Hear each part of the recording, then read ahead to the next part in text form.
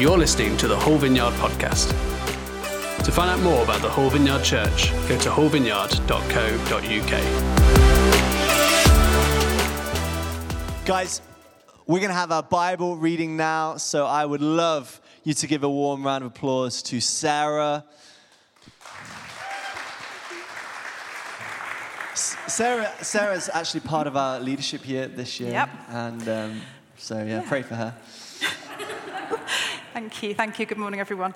So the reading today is Jeremiah chapter 29, verses 4 to 14. And the words will come on the screen. If you want to find it in your Bibles, there's some Bibles at the back. I tried to look to see which page number it was, but I didn't have my glasses on, I couldn't see. Okay. So Jeremiah chapter 29.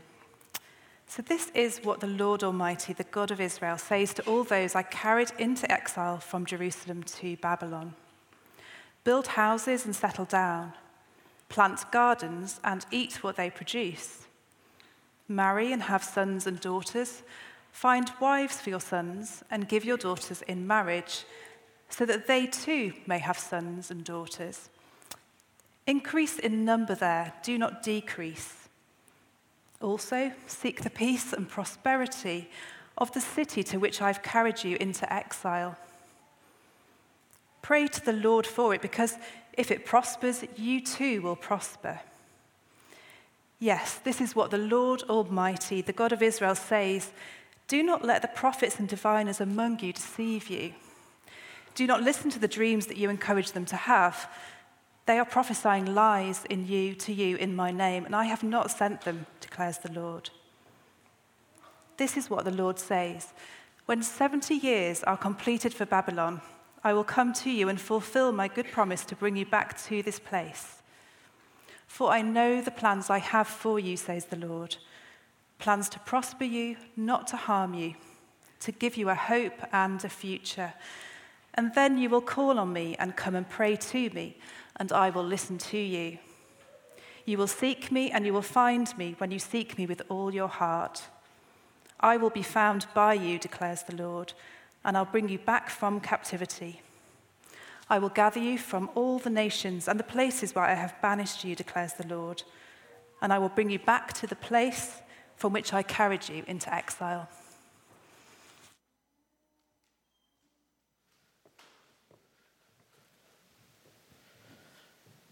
Thank you, Sarah. Well, good morning, everyone. Lovely to see you all. So today I want to introduce our series we're starting next week. In the morning we'll be looking at the book of Daniel. In the evening we'll be looking at 1 Peter. But I want to set that up really because I want us to get used to this idea in our walk with Jesus, in our discipleship, about the concept, the idea, the word exile.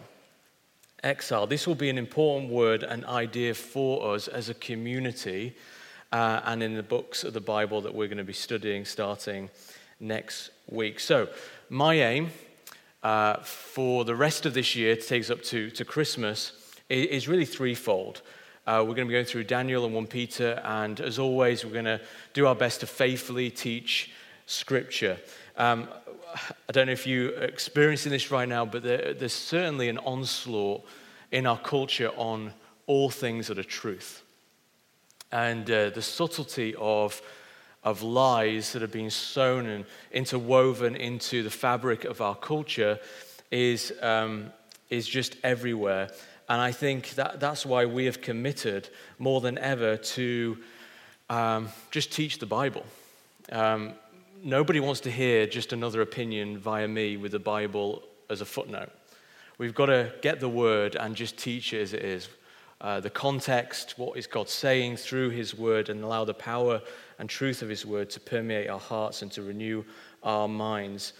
So that's really, really important. Secondly, in that and through the next couple of months is just to share some of my reflections on the times and the seasons that we live in.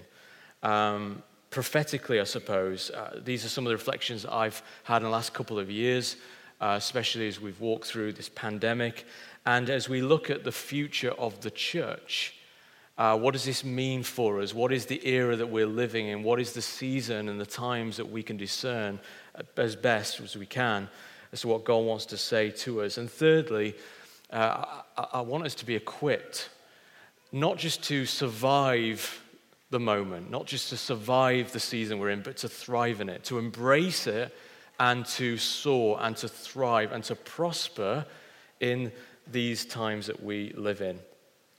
We talk about, as a church family, about this vision of home, and the one massive aspect of that, because we know that God is home and church, the family is home, and we're creating rooms in our city to call people home.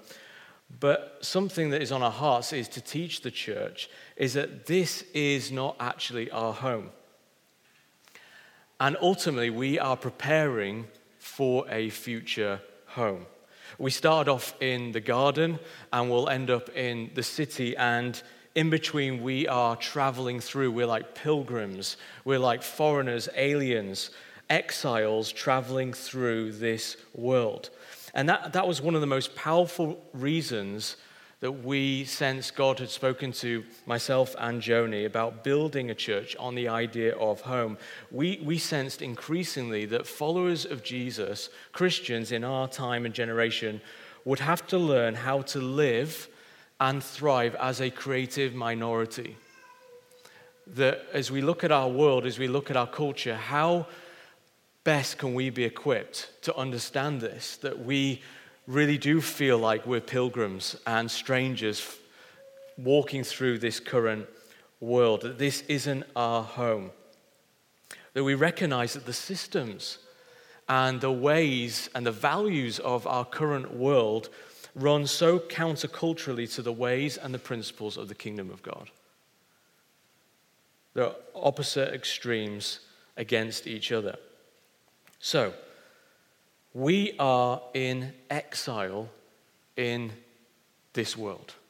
We are a people of exile. We are away from one's home. And in essence, this is different to what is depicted in the Oscar-winning film Nomadland. Has anyone gone to see Nomadland? That was, okay, two of you. That was the first film Joni and I went to see as the cinemas reopened. It's an absolutely stunning, beautiful film. I really recommend you watch it. And it's a film that gives a view of the lifestyle of nomads in the USA. But these people do not have a home, whereas we do. Christians do have a home. We are exiles alienated from our true home in God's heavenly kingdom. Heaven is our home, and we have been sent as exiles into this world. And if we're immersed in this truth, if we're immersed in the message of the Bible and the message of the gospel, we should be sensitive to a feeling of alienation from the attitudes that prevail in the majority of people and indeed governments. I liken it to a homesickness. There's a homesickness in our soul because we know heaven is our home. We should feel uncomfortable as followers of Jesus when we weren't permitted to gather as the church. That's not normal. That's not right. It is a foretaste, a picture of the church gathered in unity in heaven, new heaven and new earth. And so we should feel uncomfortable about that. We should feel uncomfortable when we hear of food mountains alongside starvation, where people are without the bare necessities of life. That should disturb us in our hearts. We ought to feel awkward when we join the crush of Christmas shoppers when there is no such crush to get into church before Christmas. All such things should make us feel out of place in our current world. Something is amiss. Something is obviously wrong. We're aliens, we're foreigners, we're ambassadors representing another world. We are in this world, but not of this world. This is the kind of language that the Bible uses. And this is made so much more important because we live right now in a post-Christian world and climate. And so the level of discomfort that we sense and we feel is even more. Many years ago, I used to speak in terms of people like Jesus, but they don't like the church. But I'm not sure how many people really like Jesus at the moment. And I say that because I think people like their idea of Jesus. And I was thinking it's a little bit like Mr. Potato Head. We're not too keen on Jesus' nose or his ear or whatever, so we mix it around and we get the Jesus that we like. Josh was telling me this week that someone who'd come to faith recently in our church was reading the Gospels and gave Josh a phone call and said, "Wow, I'm just reading about the real Jesus and some of the things he had to say and some of the things that he did, and it's pretty outrageous." And actually, Jesus was incredibly controversial as we read the Gospels. And really, this shouldn't take us off guard because the thrust of the Bible is teaching God's people, how do we live away from our true home? How do we live away from our true home? We're temporarily here. We feel, in many respects, unwelcome. We're at odds with the world. There's more tension with us and the wider culture that we live in. Walter Brueggemann said this: exile is the experience of knowing that one is an alien and perhaps even in a hostile environment where the dominant values run counter to one's own. Hostile environment where the dominant values run counter to one's own. And in the first century church, we read about in the book of Acts, there was lots of tension. Christians were persecuted, they were in the minority. They were amongst living in a pagan empire. Many beliefs, the worship of Caesar was made paramount. And I really believe that right now, Christians, particularly in the Western world, particularly right where we are now, that this is our era. That this is our era. And I don't know about you, but I sense this. I feel it in my heart. I sense it in the conversations that I have with people, in the institutions. There's a shift, and the pandemic, I think, has accelerated this, whether that's through the media, an acceleration in liberal churches, on views on sex, in schools, conversations on the streets. In AD 313, the Emperor Constantine decreed toleration for Christians. And we entered an era called Christendom. So Christian teaching and values kind of got official sanction, if you like, at a high level. And for 1,700 years in the Western world, we have lived with that mindset, that Christendom culture. Just speak to, say, when I used to speak to my grandparents, the Sunday school movement. That was where people went. They rang the church bells in the town and people actually went to church. Okay, you ring the bells now and nothing happens. And so we're living in a different world. And in the West, this is over. And people are trying to find their way out of this. Many Christians around the world, particularly in the West, are trying to find their way out of this. And particularly, I think we've seen this in COVID, where many churches, and it's an impossible task for pastors to try and navigate churches through this, but I sense that people are grappling. They're grasping at, what are you saying, God? Like they're here one minute, they're there another next. God, what are you saying in this season, in this time? But in essence, church, we are exiles. But this, I believe, is good news. This is great news for us. Let me give you one example from history in the last century. In China, I remember picking up a newspaper many years ago, and at the front of the newspaper, I think it was the Times, was talking about how there are now millions upon millions of Christians in China. And in 1948, Chinese communists took over China, and there was huge persecution and restriction on church, and they tore down the church buildings. But it turns out, interestingly, that they were an agent of the Lord God Almighty, because they created one of the largest house church movements, which were 1,000 times more effective than sending missionaries over to China with the gospel. So thanks to Mao, we have one of the largest and fastest growing churches in the world, underground, meeting in houses, people coming to faith every day by their tens of thousands in the midst of persecution. And we can highlight many other countries that are going through this. The fastest growing church right now is in Iran, which is extraordinary, because if you listen to the news media and what the picture that's being painted there, you wouldn't think that. The underground church is seeing a revival. So right now, as we are in this era and we're thinking about these things, I'm asking questions like, who am I? What does it mean to be a disciple of Jesus in this era? What does it mean to be a church in this era? How will this affect our children is probably the most important thing that keeps me up at night.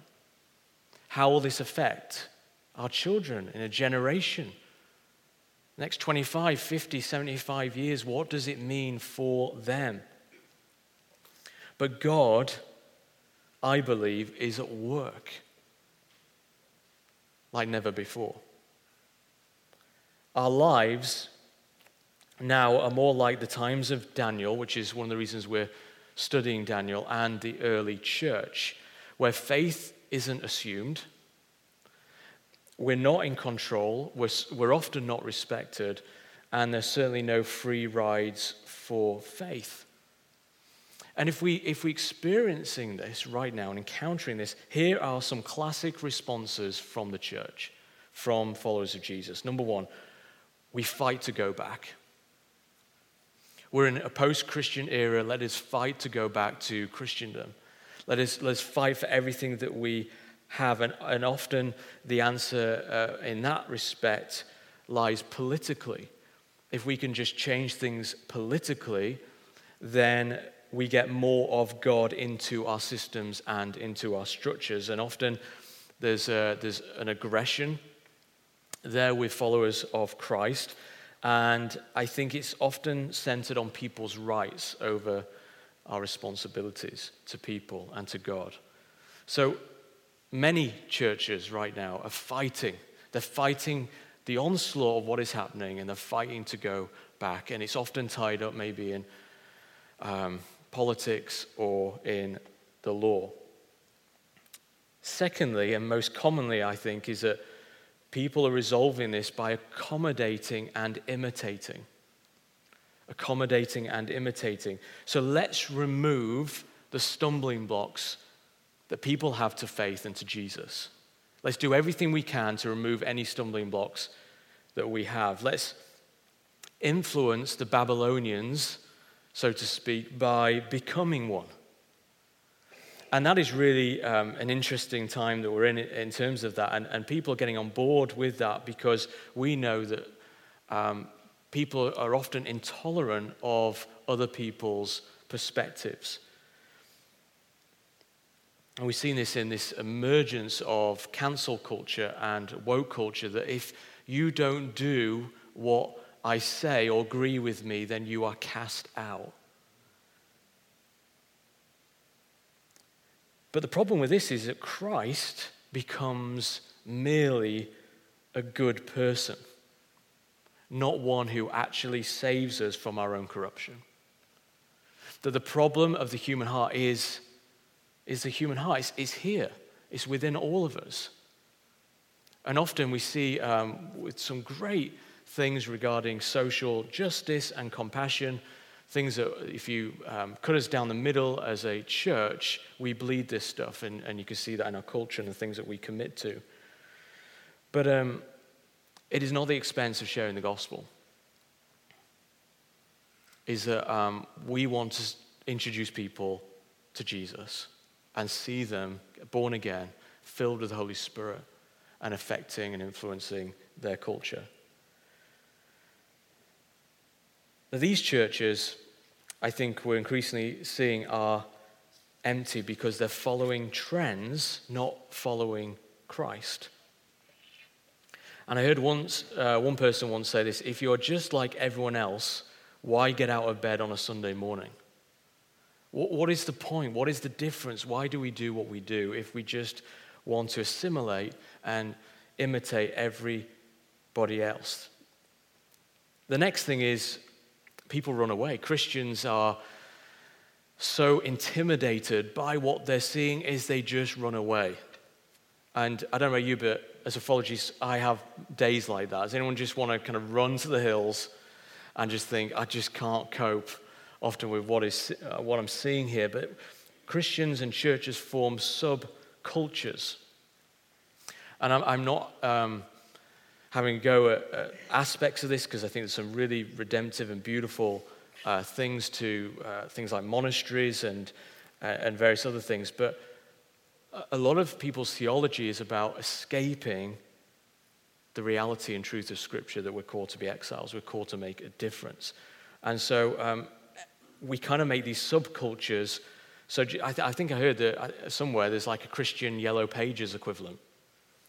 And, or, we've got Christian TV, or let's make all our schools Christian. Whatever we can do to form subcultures that can help us survive the world that we live in. But I don't think any of these truly work. We're called to influence, but in certain kingdom ways. In Acts 17, there's a beautiful passage there about how God has determined and set the times and places that we should live.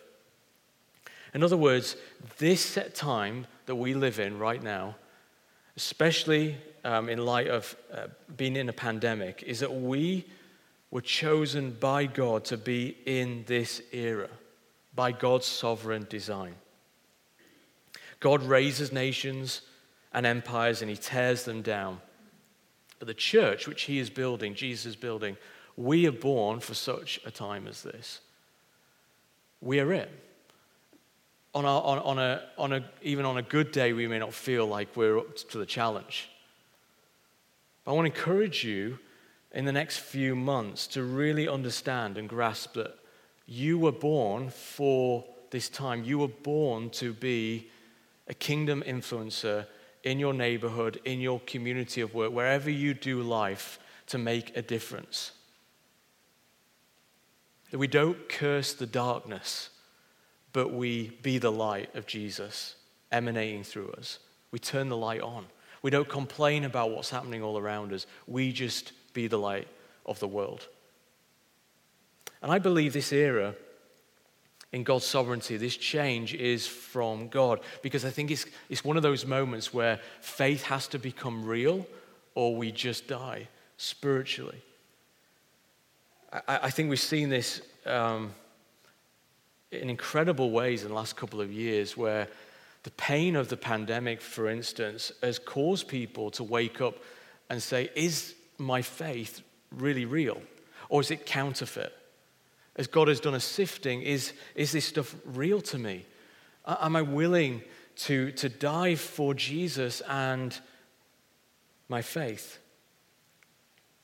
But I really believe that this change is from God, that our God is in control, and we do not need to be afraid, and we do not need to be shaken. And Daniel and 1 Peter will help us to navigate this. And so I just want to, as by means of introduction, just give you 4 P's, 4 pillars from Jeremiah 29 that I think we will see that can help us in preparation for this new era. So the first thing is this. He talks about in those opening verses about building houses and settling down. And that speaks to me about being planted. I think if we want to thrive and embrace being exiles in this post-Christian era, in the times that we live in, we need to be planted. We need to be planted. We need to dig deep roots. We need to be known for perseverance and longevity and faithfulness. We're not to be up and down. I was reflecting on this and thinking about something in the newspaper many years ago I saw was a picture of a tornado, and in one of the states in the USA, there's this incredible tornado in the picture, and then in front of it is a guy just mowing his lawn, backwards and forwards. I'm like, are you mad? Just get out of there. But I really felt like the Lord speak to me about that, in that we're just called to faithfully mow the lawn and mow your neighbor's lawn while you're at it. Just mow the lawn. Just do diligently what God has called you to do. Just build the wall that's in front of you. Just take it step by step. Celebrate process and journey rather than event. Don't live between these extreme moments of breakthrough and breakdown, but just live in the middle. That is where revival is lived out.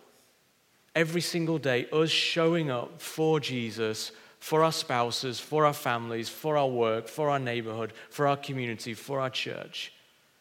It doesn't sound spectacular, but I really believe being planted in life, that stability causes you to thrive. Be content where you are, not where you'd like to be. The way I'm wired, I'm probably drive the staff insane, is I'm a visionary. I'm someone who, that's always about the next thing. You know, I'm rarely satisfied, if I'm honest. And so there's a sanctifying work of the Holy Spirit going on in my life about being content where you are. Enjoying where you are, enjoying every single day, being faithful with the little. And so I want to encourage you that I really believe that where people are trying to make massive decisions right now, are saying, look, I need to do this, I need to move here, move there, and I need to get a different job. And some of that may be really true for us if that's what the Holy Spirit is saying, but a lot of us just need to be planted. We need to be salt and light, that people in our communities need stability and persons of peace right now. They don't need more chaos and anxiety, but we need to be a non-anxious presence in our world, in our communities. And so I think being planted really helps us to do that. I think the second thing you see in the text is a commitment to prayer. To prayer. And this is something that we're going to be talking a little bit over the next coming weeks about a culture of prayer in the church. This week, hopefully for Wednesday, you'll be able to see our prayer room that we have created in the church. And we really hope that that is kind of like a prophetic statement to our church, that we're committed to creating a culture of prayer. Not just a structure of prayer, not just like, hey, we just have one or two prayer meetings to, as wonderful as they are, to tick a box, but actually we're a house of prayer. This is just who we are. This is what we do. And it's happening everywhere in our region. The people in our church from all over the place are praying on their own. They're praying in twos and threes. They're praying in homes. They're praying in the church building. There's corporate gatherings of prayer, all these different things. That this is a time to seek God in our time and in our day. Our world needs our prayers. Our community needs our prayers. We need prayer to shape us and our hearts. We need prayer to walk in the impossible. Our kids need our prayers. That is so, so important. Our kids need the prayers of the church. The third thing is to seek peace. And what's so fascinating about that time in Jeremiah is that the Babylonians tore down churches and they killed your relatives. But the word of the Lord there is to seek peace. Stay planted, even though there's turmoil and persecution and pain and suffering unbearable. Stay planted, pray, and seek peace. We need to be radical peacemakers in our times of division. It talks about in Matthew 10, we're to be persons of peace, proclaiming God's peace on whole households. We are to have our feet readied to be bringers of the gospel of peace. And we'll see this a lot in Daniel. But one of the most fascinating things about Daniel is that he was just a great servant. A great servant. And so we don't fight the culture that we're in right now, but we're here, and we're here to seek peace and to serve people. I think one of the most amazing kingdom things where we see multiplication and fruit in an incredible way in our church context right now is because of our commitment to serving people with radical generosity through compassion. And so be bringers of the gospel. We're to be missional. We are missionaries in this era. And fourthly and finally, we're to be prophetic. It talks about seeking the prosperity of the city. We're not to assimilate the values and the ways of the world, but we're to embrace the tension of being in the world, but not of it. And that can be a difficult place to be, to embrace that tension, to live in this world, but to be different from it. Not to run away, not to assimilate, but to be in it, but be the change that we want to see, to be the difference, to enter into people's worlds, but not to compromise, to exemplify the culture that we're trying to create and that we have vision for and dreams for.